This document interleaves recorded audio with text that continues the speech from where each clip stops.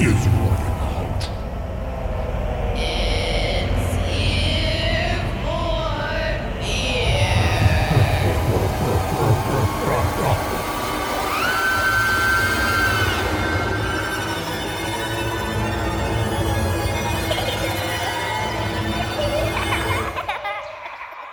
Welcome to Ear for Fear. This is Donovan, and this is the podcast where we talk about scary movies, or movies trying to be scary. Hey, and I'm Rick, and today Donovan and I are going to be talking about 2019's The Cleansing Hour. Before you and I jump into this, let me, I guess, go over what the plot or synopsis is about. Drew and Max run a webcast that streams live exorcisms that are elaborately staged hoaxes. But they get their comeuppance when the actress for their new episode becomes mysteriously possessed by a real demon that holds the crew hostage. In front of a rapidly growing global audience, the demon subjects Max to a series of violent and humiliating challenges meant to punish him for his online charade. With only the show clock remaining, it's a matter of time before either the truth is revealed or the demon forces them to meet their maker.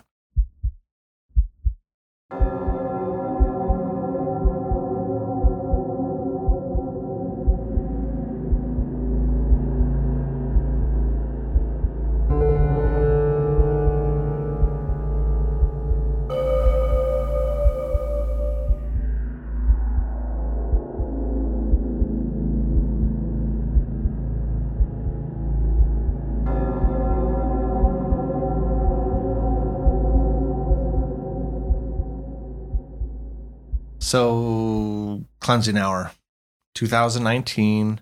Neither you or I had seen this. No. I think I had recommended it. I think I was just going through, I think I was randomly searching, hey, I don't know, cool horror movies over the last, couple of years. And this one popped up, and I'm like, it looked kind of interesting, I'm like, let's give it a shot, I figure, looked kind of cool. I think it's a Shudder exclusive, so they seem to do a lot of these lately. So I guess before we jump into it, spoilers. Just let the audience right off the bat. Yeah. What'd you think of this movie? Dude, this was tough. It's I didn't hate this movie. It was weird, man. I was thinking about this. There's some stuff going on in this that's kind of cool. The story itself, I think I like a lot. But as it kind of played out, it was weird, man. It was some stuff was some of the effects were cool. Some of the ideas are really cool. And then it just became kind of, I don't know, like hokey for me. I don't know if that's even the right word. I was thinking if I was to rate this, and I rarely do this, but a 1 to 10, this would be a 5 or 5.5 for me. Like I said, story's cool. Some ideas are cool, but then it became very religious, very kind of political. I mean, the undertone here seemed to really point at the politicians, religion, right? I mean, towards the end with, I guess, the father being the president of this little kid who's ended up, he's that wasn't political in any way in my opinion. I get the whole I guess I saw it. I think the interpretation of that scene, and again, we're in spoiler territory, so we're just going to talk about the ending here. But that scene with the kid it's the devil's plan is to disrupt the entire world, right? So, the president's son was watching. So the powers that be then had the son kill the president, which will then, according to this movie, throw the entire world in disarray. But do you think though? I don't think there was any political message there. No, not at all. Maybe man. in the sense of, let's say the writer or the director of this movie, they're saying, hey, maybe. America is kind of out of whack and, honestly, in disarray. And so, if that was the case, they wouldn't have shown the most boring president alive. Right. So, yeah. They would have shown just a caricature of Trump, because this movie was made not too long ago, during the Trump presidency. Exactly. Yeah. So, no, dude. In fact, I think that was about as apolitical as you could get. You think so? Maybe it's just because we're so the election is still fresh, and maybe I I wanted to look into something that just wasn't there. You know? Yeah, for a second there, I thought we were talking about a different movie because I was like, what are you talking about? No, even like, because, you know, whenever you talk about like a religious movie, and like, I wouldn't call this a religious movie, but it deals with topics of religion. It's kind of hard to not, it's hard to divorce yourself from like religion entirely. Whenever I watch like The Exorcist or something, and I'm not particularly religious, I'm like, oh yeah, this is like the base like mythos of where this movie is operating from is something that I don't believe in, but that doesn't stop me from sort of enjoying or understanding what's happening. So when it comes to this movie, I was like, okay, there's the religious aspect. They obviously know religion. I'm not even sure what religion they're referencing. You probably know more than me. Is this just like pure Catholicism or seemed like it, Christianity? Yeah, one of the two, and I'm terrible with religion. So okay, yeah. Well, like father, like son, right? Right. Yeah, that's probably where I get it. But so, I mean, that was like the only hurdle for me. I didn't think there was any sort of political thing going on. Okay, so maybe I just read into it. Like to that president point, like it's literally just there, like this is going to disrupt the entire world type of thing, which is what the devil wants, right? It makes sense. That's that's how I interpreted that. Okay, yeah, I probably just. I think if they were going to do that, they would have shown like politicians like watching the stream, but then like not being possessed by demons. You know what I mean? Oh, like as like a cheeky little joke, like, oh yeah, politicians are all evil anyway. Yeah, like that would be for me like commentary on like the political system there, right? Or that they just like had so much control, or like maybe there were already demons, you know, in the same way that I forget her name. I'm not going to remember any names here besides Max, by the way. So Max is the priest. Who's the girlfriend? Lane. Yeah. Elaine or Lane? Lane. Lane. Stay in your lane. Yeah. So like Lane, like she was obviously possessed, right? Mm-hmm. You know, like you can just like throw in all politicians are like quote unquote possessed, and that's why they're evil, right? So no, like this movie could have done way more with that. And because I didn't like do the obvious things, and these are things I just thought of off the top of my head, I don't think they were trying to make sort of any sort of political or even religious message. I do think that the sort of demonic religious stuff in this movie is literally just there for fun. Okay. Okay. I mean, I have a tendency sometimes to overanalyze stuff, as you know. Oh yeah, me too. And that's, I guess it's important for us when we're talking about like things that are quick to get contentious, like religion is, and be like, well, my interpretation was this, which is different. I don't think you're wrong.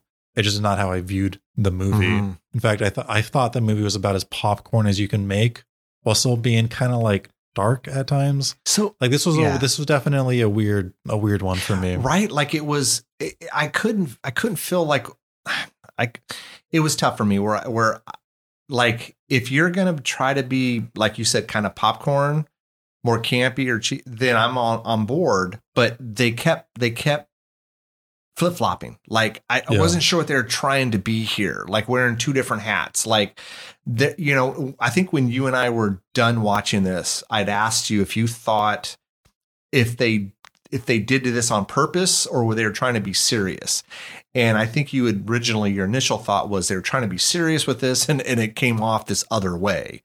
Do you still think that after a couple days? You know, it's so funny the things I forget. I don't even remember us talking about it. It was literally a couple days but ago. I get weird when I always get weird after I watch a movie.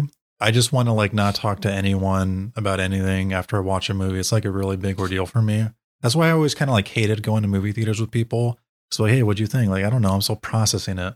You know what I mean? See, and I love the opposite. I love immediately talking about it. Like, you know, Morris and I are notorious for that. Going to see a movie, and then we immediately spend the next hour or two and we dissect it. If it's a good enough movie where we can talk about it. Yeah, I'm the total opposite. I think we saw The Departed in movie theaters, and that's definitely a movie you got to process a bit. I think I was like, I didn't want to talk to anyone for like a good 12 hours after The Departed. I thought you and I mean, obviously this last year we haven't seen much, but I remember you and I seeing one, and then right afterwards you didn't want to talk about it at all. It probably was a Pixar movie like Inside Out or something. No, Because I don't- those movies too. I'm like, dude, that was a trip. I those gotta are take a bit. always, yeah, those are for the most part really good when you're watching them, but they become better when you rewatch them and then you kind of learn more about them because they're so in depth. You know, it's like stuff you didn't even think of. It's like, oh wow, you know. I don't think it was one of those. I honestly I don't remember the last movie we would have seen in a theater. Right. So when it comes to this movie, The Cleansing Hour, I agree with you. I think this movie was trying to be fun, but it couldn't not take itself seriously. And so it leaned really hard in the sort of horror aspects. Like, it almost feels like this comes from a place of them wanting to try to be like The Evil Dead or The Evil Dead 2. Well, thank you, because earlier on I was thinking this was like a really bad attempt at a Sam Raimi movie. Because, and now I wouldn't make that comparison lately, but throughout the entire time, Lane, when she's possessed, is making all these like corny jokes, and none of the jokes are really landing for me. They tried it, and it didn't work. But you know, like right from the get go, once we see Lane's possessed and the demon is trying to like prove to them, right, that she is in fact a demon. Like they go for some pretty hardcore kills. Like the tech guy gets burned alive and like right in front of his niece, and then the niece is like the guy like burnt alive into a crisp and his skin's all melting, like it melts off on her leg. Yeah. You know? And so like this is too hardcore. It's taken itself, it's not like fun. Like it's hard to describe sort of fun because like fun can be absurd. But this was leaning into like a more serious, like absurd, like it wasn't trying to, there's just a lot of this weird stuff going on in this movie when it comes to Lane cracking jokes. And then these guys just being like tormented, right? Like there was torment in, what's that movie that I really liked? Dead Alive. Mm-hmm. Like there's like a lot of that there, but it's like, it's so heightened that, you know, it's in on the fun. This movie only felt like it was in on the fun a quarter of the time. And then when you're like in, like when you're trying to like in that, trying to straddle that line, but you're so far into like the serious stuff, it kind of it feels weird. It feels mushy. And it doesn't quite work because of that. I don't know if I'm explaining this well. Yeah, no, that's kind of how I feel as well. Like, it almost feels like season 4 of Community, where Dan Harmon wasn't part of the show anymore. And this is like fresh in my mind because I've been watching some YouTube videos just like that pop up, and this is on my mind. But like season 4 of Community had like this really bad problem where the showrunner left. Well, he was fired. And like that show was more or less the showrunner and all this talent that he cultivated for that season. And a lot of that talent then left. So he basically had 2 new showrunners that replaced Dan Harmon, and then a bunch of like other directors and writers. And it just felt like an imitation of this thing. And when I watched this movie, it kind of felt like it was trying to be the best of things that these guys have watched in the past. And that's why I brought up like The Evil Dead, because that seems to be like the most direct line that it's referencing. Like just like you can just totally picture like Lane as just like a very crazy deadite. You know what I mean? Absolutely. Yeah. Yeah. Making all these corny jokes. She's kind of like crazy. The only thing she's not doing is really like laughing all the time. She's moving sporadically. Her whole skin and complexion changes. And then of course she makes a bunch of shit happen and torments people, right? Like it's like if this was like Evil Dead, The Cleansing Hour, like I would have totally believed it. Yeah. Yeah. So sort of that's kind of like the bulk of the movie for me. It doesn't quite work, but there's like a lot of cool stuff that I've sort of glossed over in like my 5 minutes of rambling that we're going to talk about in a little bit, because I think a lot of scenes in this movie like genuinely had me like on my seat. I was like really enjoying it. But then there were times that I was just kind of like, okay, I hope the movie can just move on really fast because it really does feel like there's only like 60 minutes of movie, and this is like a 90-minute movie. And I just wanted that other 30 minutes to be like drastically cut down. And the things I'm talking about now, I think I mentioned to you when we were watching this movie, was like, yeah, this feels like padding. Turns out it kind of wasn't, because there was a reason for it. And that's all these sort of like vignette scenes where we get like people watching the stream. Yeah. Yeah. Like a lady's car broke down and her husband's kind of like fixing it and she's on her phone watching the Yeah. cleansing hour. You've got the president's kid. We don't know it's the president's kid yet, but he's watching the cleansing hour. Got two bar maidens essentially, watching like we get all these different people, Yeah. and it feels very Truman Showy. Except like Truman Show actually did it right, where it's not trying to turn these people into characters. You kind of like get who they are at a glance. Yep. And the Truman Show would just quickly show you who's watching, get the reaction, move out. Because for that movie, it was important to see who was watching, because we wanted to, the movie wanted to prove to you that there's like this fiction in this universe where all these people are watching this one guy. And we want to be able to, they're kind of like an audience surrogate in a way. But for this, it felt so weird, and it interrupted the flow of the film, because we would spend minutes with these people. Yeah. And you're like, why the hell are we spending this much time with these people when they're not part of the cleansing hour? They're not in the exorcism. So what did you think about those scenes? I agreed with you when we were watching it. I think we both kind of said that, it felt like padding, it felt like they had a good solid hour of a movie, and then they kept throwing these little scenes in there, and I was kind of bored with them. And yeah, like we said, we could argue that they come into play at the end. That's fine, but just don't feel like they were necessary. It isn't like the ending doesn't feel like it justifies like the 15 plus minutes we spent with all these random people, right? Yeah, but it was a good analogy about the Truman Show. I mean, when you're saying it did remind me of that, just not as good. In Truman Show, it worked. This didn't work at all. Like, yeah, it was like, oh, we have a pretty good 70 minutes, but we need another 20. So let's do this, and it's just like, I don't know, man. But, you explaining it was kind of how I felt. Like, it had some good elements here. Like, I've seen far worse films, and it had, like I said, the idea itself is a really cool idea. Especially nowadays where everything is, online and streaming and YouTube and social media. And, you got these, Drew and Max, they concoct this, Max is this, he's a priest and he's going to do exorcisms. And it's so, the thing is, there's people out there that would actually believe it. You and I would look at it and go, come on, we know this isn't real. But people would go, yeah, oh my God, he's totally a real priest and these exorcisms are really happening. And it's just, and what was funny is they're selling stuff while they're doing an exorcism. Like he's doing an exorcism, a supposed exorcism, and then cuts kind of away towards the camera and starts selling stuff. It's just, yeah, I would say that's like the one message of the film. I don't know what it is, but just the in your face corporatism that we sort of market to people, like even as individuals, like we're just constantly trying to make money.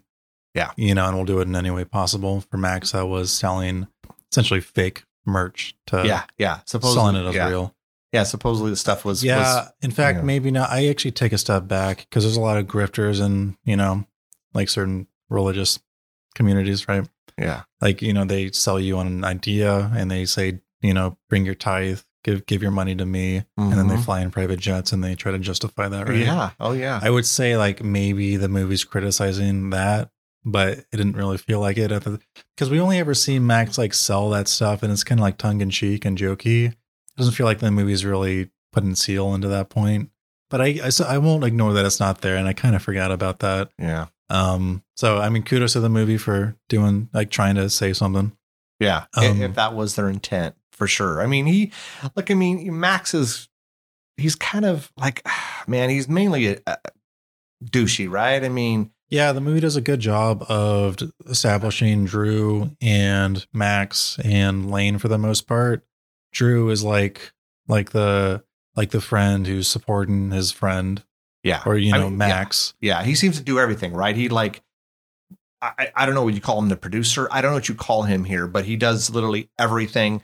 Max just comes in, shows up just about on time for the show. And then, he's good at that, at what he's doing. He's selling this product, which is, fake exorcisms. He's good at that. He's really good. And Drew does everything else. And Lane is his girlfriend and she's, You know, I mean, we find out later on in the movie, you know, because Lane and Max immediately you could tell they don't like each other, or really Lane doesn't like him, and we find out later why that is. But you know, so they're all good at their jobs, you know, and we have a couple other players. I mean, but they're not. I don't know, man. Chris looks like he's the guy that holds the mic. I don't know what you call that guy. Boom operator. I don't know. I don't know technology or all those the proper terminology for stuff like that. Yeah, he's the mic guy. He's the mic guy. Tommy was the special effects guy, and then Riley, I think, is his niece, and she goes to USC and thinks she knows everything, and she's like 20, and you know, she just seems like an asshole. But you know, so the main players are Max, Drew, and Lane.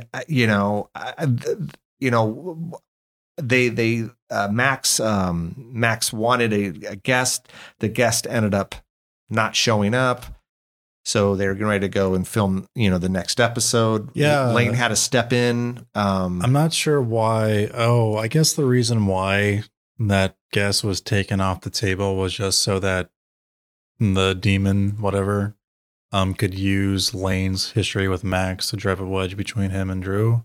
I think that's the only reason. That could have been. But other than that, there was no reason for, you know, the other, like the original guest to like be just stolen away by presumably like that demon. We don't know for sure. Yes, I don't remember the demons. Do you remember the demon's name? I don't remember. I thought it was Amon, but I'm not 100%. Yeah, I don't remember. They kept going through a lot of different names. Like they had like, which I thought was kind of cool. It almost looked like an app where you could plug in any keywords and it would bring up a characteristic of a demon. You know, like this demon is so and so, and it does this. And I thought that was kind of cool. I mean, to the story, you know, I don't know if they have something like that exists, but for the sake of the movie, it was kind of cool, you know? Yeah. So, I mean, you know, I don't know, man. My issues, I think, were, like I said, cool story, some cool things going on here, but I felt like they missed an opportunity with, you know, Lane becomes the demon and the voice is so boring. It's like, you have an opportunity because, you know, we've seen so many cool movies with demons and they have this just, you know, creepy voice, you know, I don't know, very menacing. And this was just very plain. I was bored by it. I was just so bored by it. I was like, come on, man. It was like such a non-factor for me, you know, like in Gunjam where they're making that sound. I was hoping, like, God, yeah. Imagine something like that, just like something like eerie and unnatural. It doesn't sound human. Dude, I agree completely. Cool. Like in The Grudge, that is so simple, but it you know, it's effective. It freaks you out, and none of that was happening here. Right. Like when it comes to like otherworldly supernatural stuff, like the things that we find scary are things that are just kind of like a little off of being human. So like in those ghost stories, it's like, yeah, they float or they move so perfectly, like in the air. Like no human could ever do that.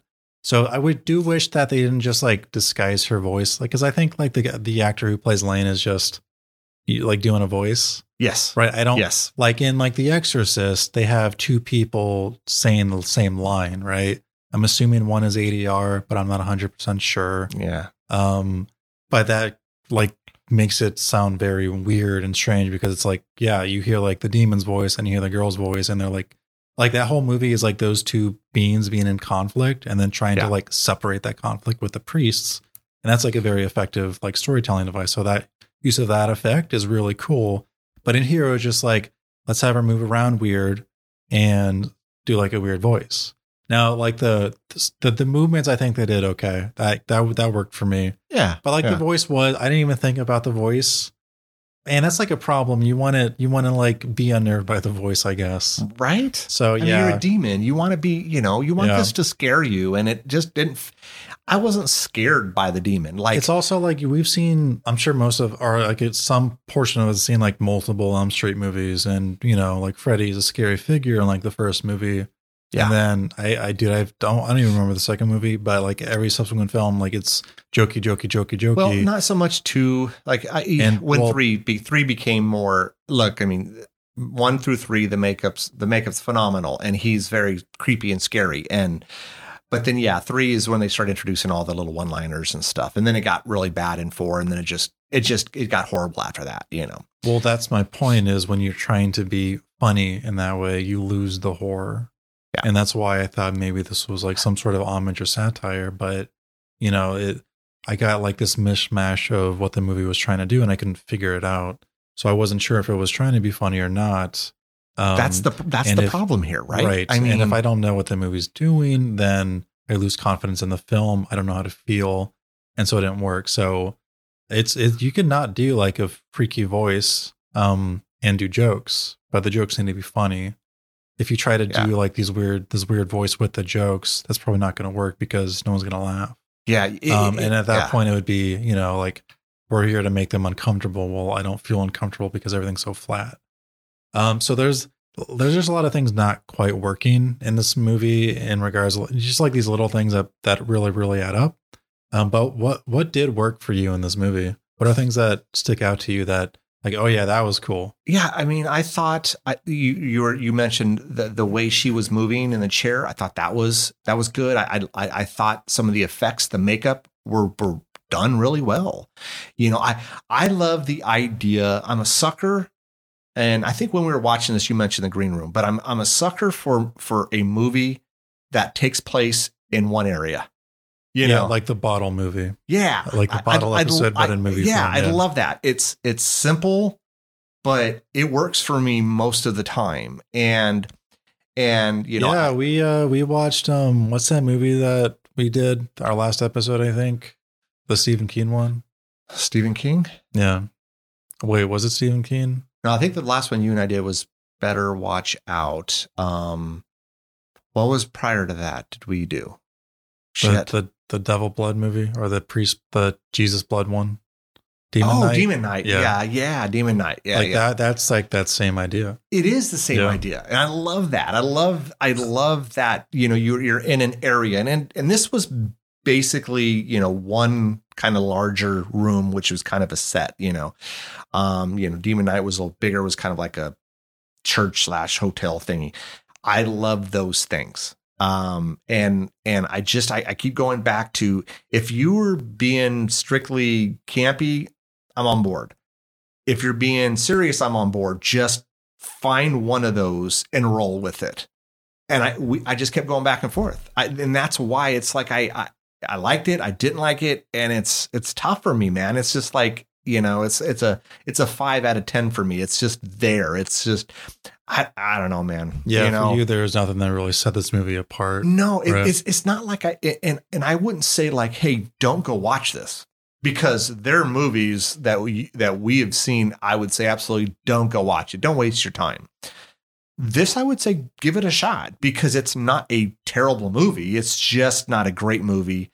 And they could have done so many better things. Just pick a lane. And I hate to say lane because I know, no pun intended, but pick a lane and go with it. Stick with it. If you want to do this kind of Sam Raimi-ish type stuff, I'm on board, man. Go for it. Like, there could have been some cooler stuff with the demon and all those things, It's just, they kept flip-flopping. Like, some of the religious stuff became too serious for me. The flashbacks, I understand why they did the flashbacks, but some of the flashbacks were kind of brutal. Like where, because you could tell, Max and Drew have been friends a long time, and they were in, I don't know what school that is. That like, it's probably like a Catholic boarding school, Catholic or something school, like that. And then the nun, would, I don't know. I guess I don't know if they would screw off, but the nun would punish them, and some of the punish. Nah, dude. So like this is Max not being like a good like student of the Bible. Like, he's supposed to be able to recite passages and stuff. So he's kind of like for the teacher, and he can't do it.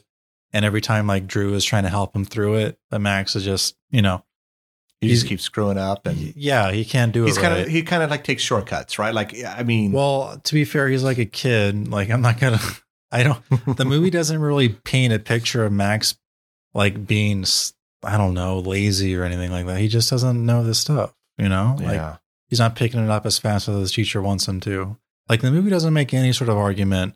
The only thing we get from Max is Max, like in like present Max, adult Max, is saying like, yeah, I was kind of a dumb kid. We don't really see, like, he's just not picking up the material, and then he gets punished for that. I do find these like flashbacks a little weird, and I do think this movie would be better with like just like a whole recut.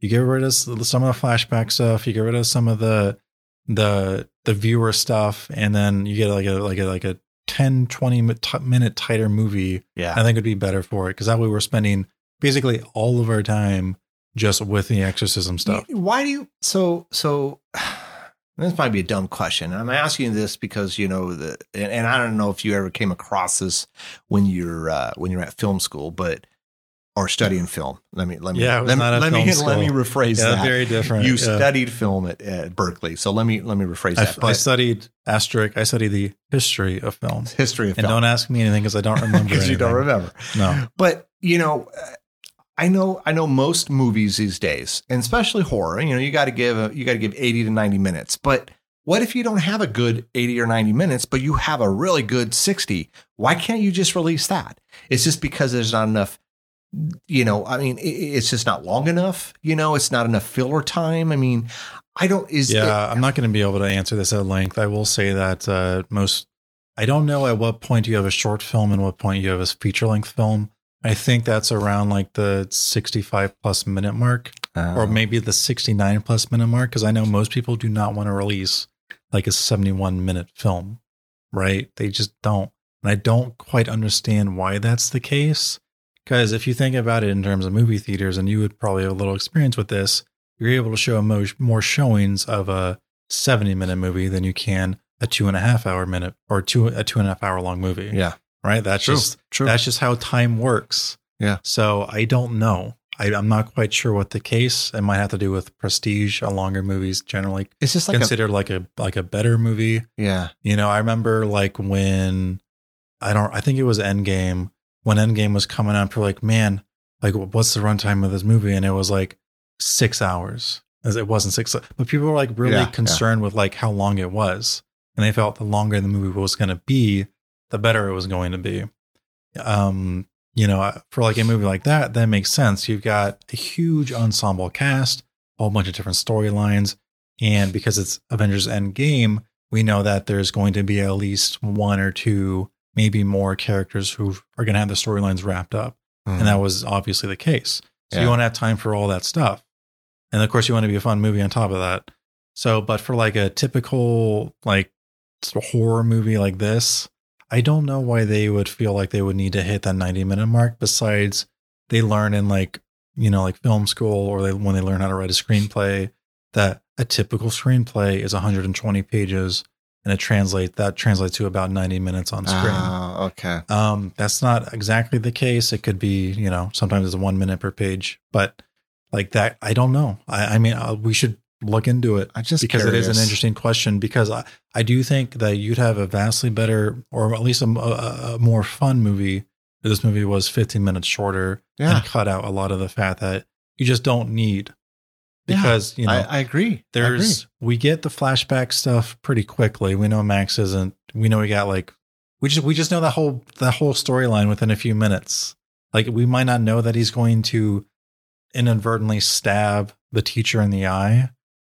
But I mean, that's just kind of like unfortunate accident, really. It's not even really Max's fault. And is it really just there to kind of come back to haunt him towards the end of the movie? Like, I mean, we see her. I'm not even sure what that adds to the movie, honestly. It didn't add anything for me. Yeah. Like, nothing for me. No, I mean, from like a storytelling perspective, like it's something that haunts him, sure, but it wasn't his fault. It was an accident. It was an accident. Now, if he had actually like stabbed her in the eye, then that would be, I thought that's where they were going. He was going to take the pencil and stab her in the eye, but he didn't even do that. He just pushed her. Yeah. Like, get off my friend. You're like seriously physically assaulting my friend. Yeah. By, like slamming his head into the desk. That like makes sense to push her to, you know, stop. Yeah. I would even like sort of understand, like, yeah, he stabs him with a pencil. I even kind of get that. Like Max isn't a bad guy here in like any scenario, and the movie has him push her, and like, yeah, that's shitty that the pencil went in her eye, but it's not Max's fault. Yeah. At all. You know, so I'm not quite sure what was going on from a narrative point, besides it being something that haunts him, but it was going to be something that haunts Max, then it should have actually been something sinful. And that could be like through killing this teacher to protect his friend. because you'd be very conflicted. Yeah, Sure, yeah. I killed a person to protect someone, but I was protecting someone. So is that okay? But we don't get that. We absolve sort of all guilt from Max. So I'm not quite sure what he's guilty about. You know what I mean? Yeah. So I think this was a misstep on the movie's part. So that would also need to be corrected. But okay, let me just take a little step back. Let's talk about, because I asked you what you liked about the movie. Yeah. Because I've noticed that of the two of us, when we're doing an episode together, I'm usually the one sort of saying like what didn't work for me, what I didn't like. I'm going to reverse that. 2021. It's 2021. It's the year of, it's a new year. yeah, year of positivity, right? Year of positivity. So things that I liked about this movie, when the movie was doing horror, it did it really well. I said earlier that I was on the edge of my seat at some points in the movie. The scene where the gaffer guy, the mic guy, Chris, he's seeing things that aren't real. And he essentially, you know, in order to get these things off him, he's like cut himself with a razor blade. And I was like, oh yeah, that's cool. Obviously he's going to like slice his neck. He does. I was like, oh yeah, that's really Forgot cool. about that scene. That was really cool. Yeah, that's a good scene. Cause I get really squirmy about like self-harm, and that did it really well. Like, yeah, he's freaking out. He doesn't believe that these things aren't there. In his mind, they are there. And I was like, I was like freaking out by that. What else did I like? I liked like the kill with the Tommy special effects guy was cool. Yeah. Obviously the makeup on that was really great when it just kind of like coming off his niece's leg. Did you think that the niece's kill was kind of lazy? That was boring, but this isn't the thing we're doing in this corner. I know, we're doing the good stuff. Yeah, good stuff. Let me see here. What else did I really like? I think I did like I love the colors in this, the very kind of muted, which is I said reminiscent of a demon type movie. Sometimes you can get that wrong. I kind of felt that was good. There was some humor here and there that I thought did work.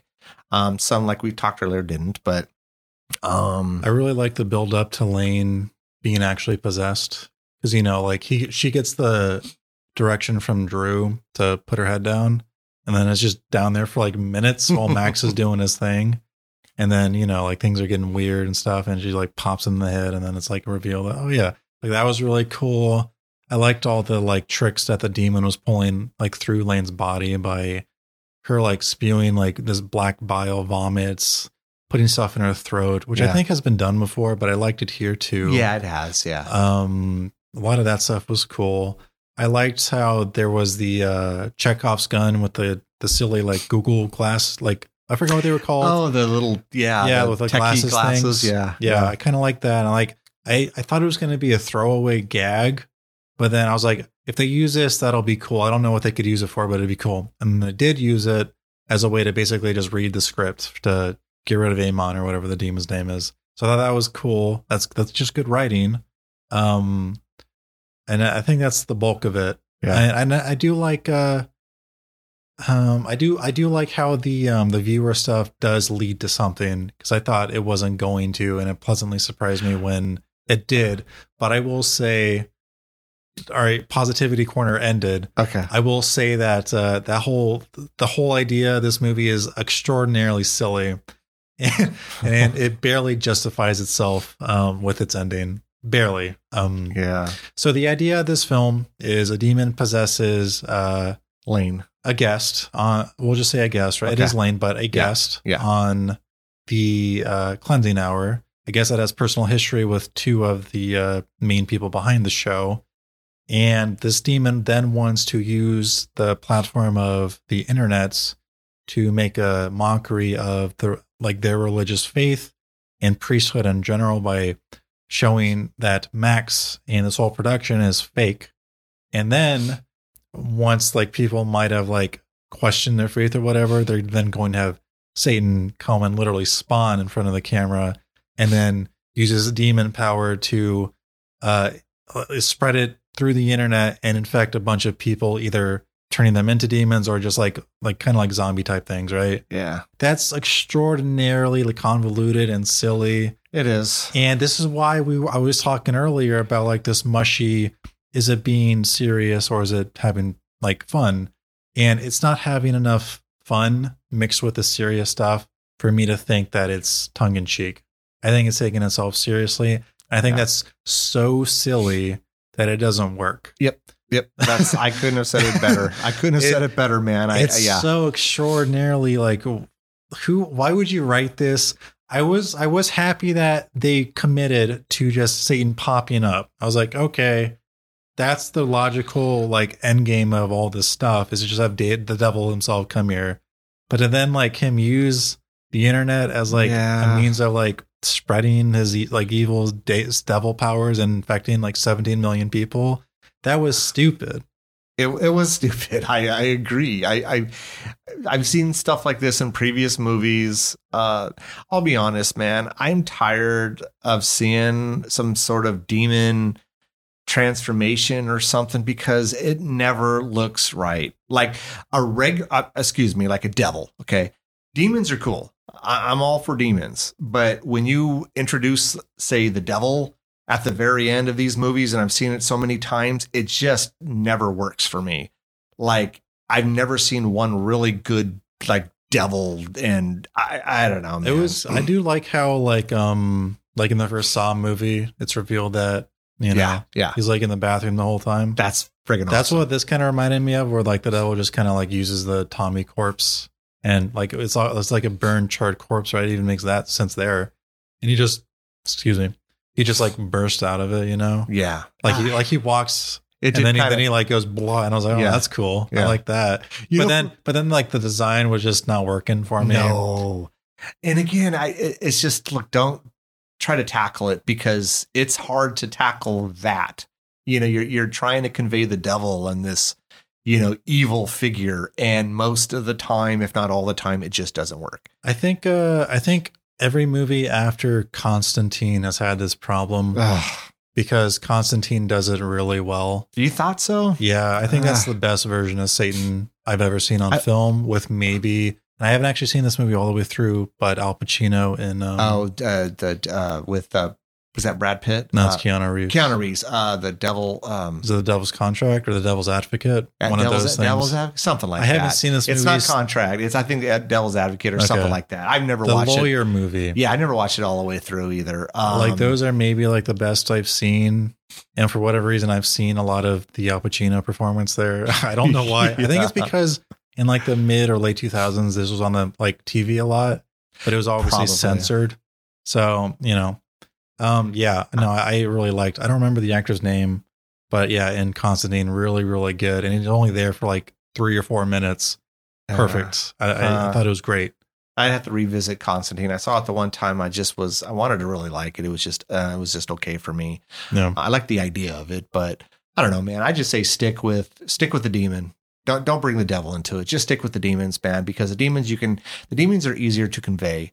There, you know, you can have a lot more fun with the demons. They also don't have like expectations that you need to live up to. The devil does. Like, the devil has to be the worst of the worst. But when you have just like Amon, who's like a big wig in like the devil's army, then you can like obviously make him like really like bad shit, like wild and crazy and terrible and awful and all these things. But it doesn't have to be the worst thing ever, whereas the devil does. You know, that's just kind of like the American mythos we have around the devil, you know, like separate from religion, right? Like, you don't even need to be a religious person. Like, oh yeah, the devil's the worst, like, bad guy ever. And it's right. It's like, but like his whole plan is just to like infect 17 million people and have them start going on a murder spree. And and that's like if we're talking about like present day stuff, that's the one that feels most present day. But there's no way this movie like foresaw the coronavirus, right? No, because this would have been like done before that. Oh, absolutely. It came out in 2019, probably was being filmed in 2018 or, you know, something like that. So no, you know, I mean, that's kind of like feels like the most of the times to me.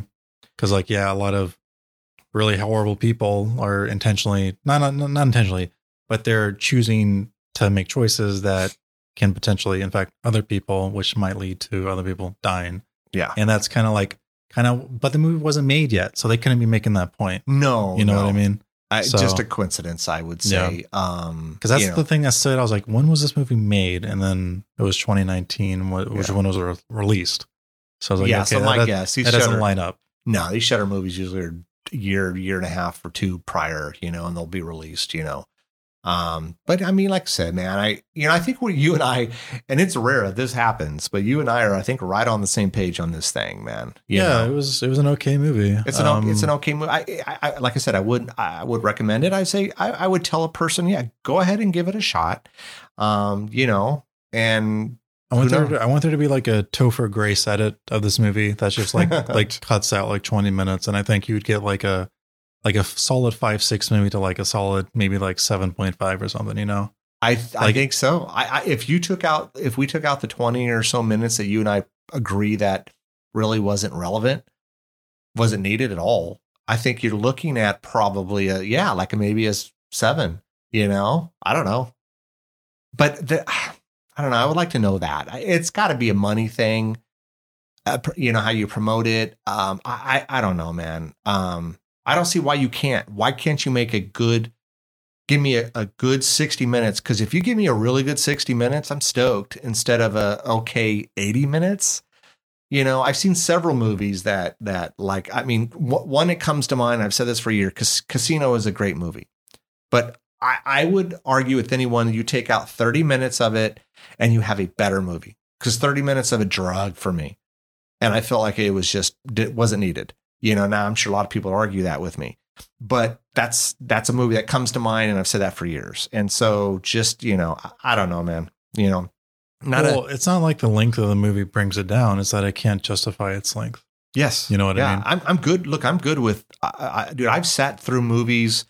I've sat through a 3.5 hour movie, and if it's good, it just doesn't feel like that. There's lots of, I mean, we know, Tarantino does, his running times is usually 2.5 to 3 hours. And for the most part, it doesn't feel like that at all. There's plenty of movies that are good. I mean, The Godfather, I don't know how long that is. It doesn't feel like that, because it's just so good. You don't need 90 minutes here. 70 minutes would have been just fine. But I don't know, man.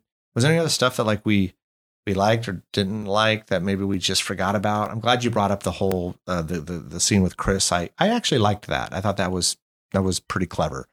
If we're asking that question, I think we're like good. You know what I mean? I'll tell you this. Yeah. And I think we are too. I think for the most part, the listeners are going to get the gist of what what this movie is about. And again, I want to ask you what you thought about this, because at the beginning of the movie, Max, the priest, the supposed priest, he's all about viewers. And I remember him, there was a line where he said, I would give anything to have, I don't know, 4 million viewers. Oh, and then like someone's like, be careful what you wish for. Yeah. And then at the very end, after all this shit he went through, he got his fingers bitten off. He was all these things, he came out and said he's a fraud and all these things.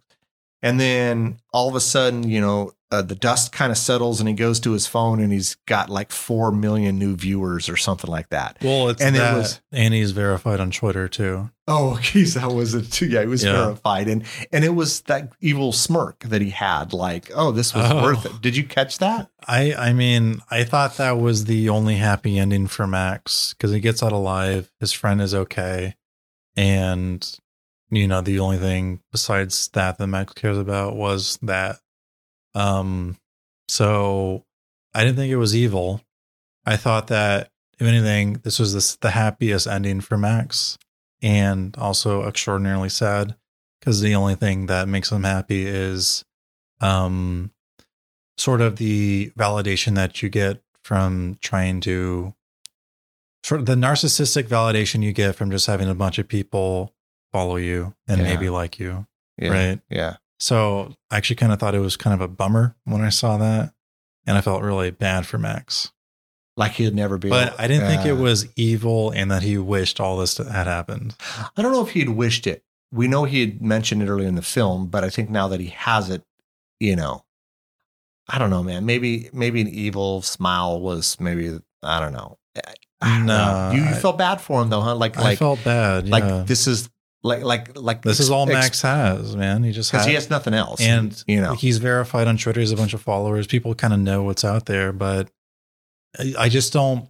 Because he's never going to be able to. I didn't think about this because again, the movie doesn't try to like argue the case here, but the character development's kind of, I guess it's like technically there because all these characters kind of like go through, you know, revealing stuff.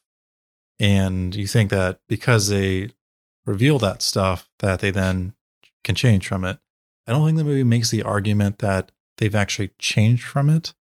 And I don't see evidence of that.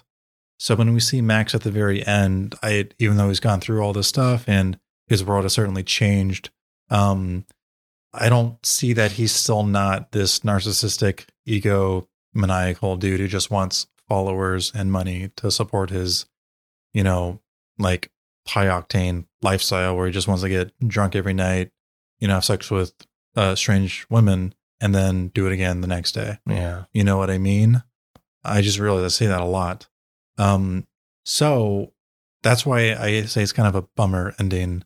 And if they were to make a sequel to this, it'd be very interesting because there'd be 17 million people going around and Max could be like a figurehead to like try to stop all this stuff. So it would just feed into him more. Yeah. But the movie doesn't, the movie just ends on this weird note where like obviously the world is ending like all around everybody, but like for like the paramedics and everyone else, it's just like business as usual. You know what I mean? Like Lane and Drew are just going back to their apartment or whatever. Like it's just all very weird.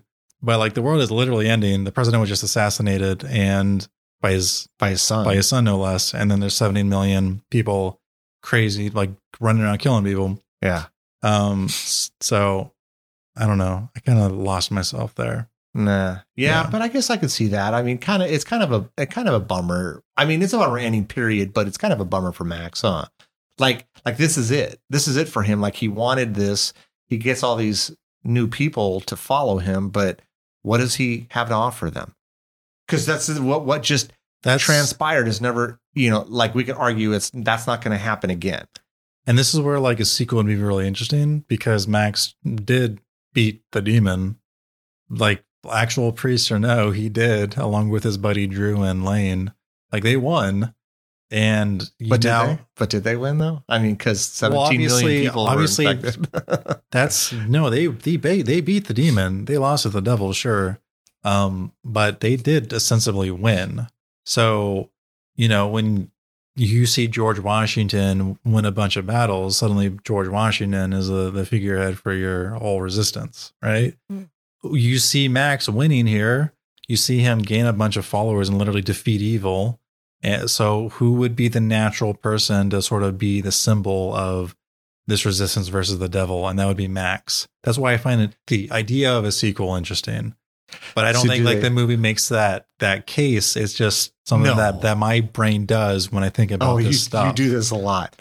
Yeah, well, I do this on the podcast a lot. I don't actually think about this stuff on my free time.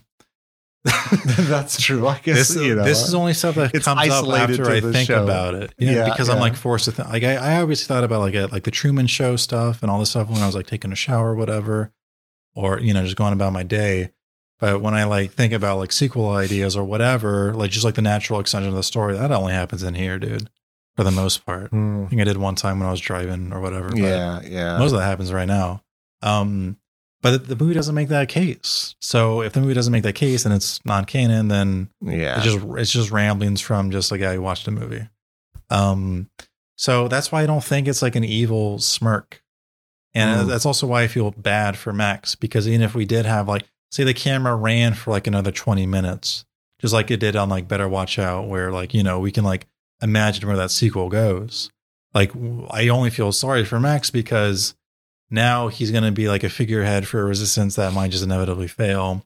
And does his character change if he's going through like this feedback loop of where he did gain all these followers and it just goes to his head, so he can then act more like an asshole, and then just it keeps going and going and going and going. Yeah, you know, like that's fine, but that's why I'm saying like the character development in this movie is just kind of like like, I don't know. I guess stuff happens, but it doesn't feel like anyone's really changed. No, not really at all. I mean, I don't feel that way. you know. Yeah. But anyway, hit me up for Cleansing Hour 2. The cleansing Max. So Cleansing Hour 2, Max versus the Evil Dead. There you go. I don't know. The Evil Dead, the Cleansing Year, something like that. I don't know. Yeah, they have to. If that's the case, they got to go more on the campy. Because, like, I mean, dude, these are literally the way they were killing people too is just so like wild.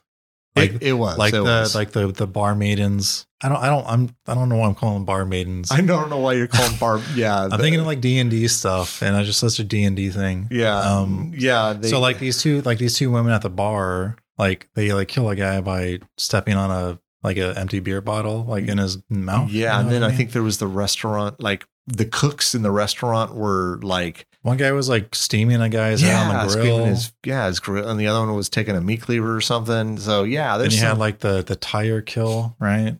Yeah. Remember, like I think our very first episode was, I don't remember what the movie was called, but it had like a tire death.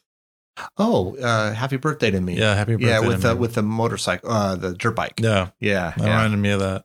Yeah, which is funny because that was about a year ago. Our first episode was Happy Birthday to Me. Can you believe it's been a year? Yes. Pretty crazy. It's been the longest year ever. Longest year.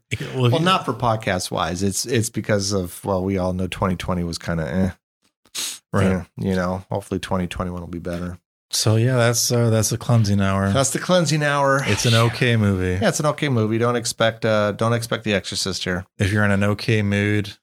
Yeah, if you're in okay mood. And you just want to watch something okay and feel better that you've never made anything yourself, this is the movie to watch. This is the one. What's funny though is that obviously so much work went into this, so I'm never going to like just purely bash.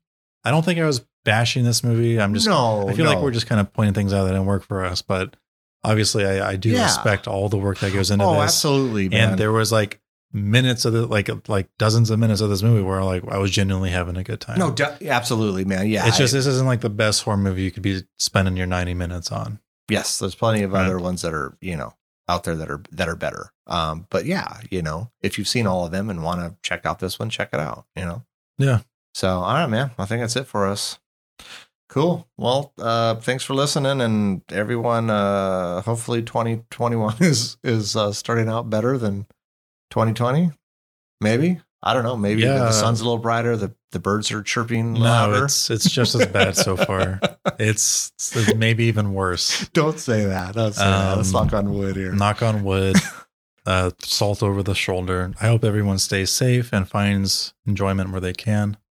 Watch movies, read comics, read books, watch TV shows, spend time safely in your home with your loved ones, with your immediate family. Be safe when you go outside, all that jazz. Yep, I agree. All right, man. That'll do it for us. Everyone stay safe. Thanks again for listening. Make sure you tell everyone about our Ear for Fear podcast. Don't forget to follow us on Facebook, Instagram, and Twitter at Ear for Fear. You can also check out our website, earforfear.com. There you can keep up to date on news, events, and episodes. You can find us wherever you listen to podcasts. We hope you come back and get an earful.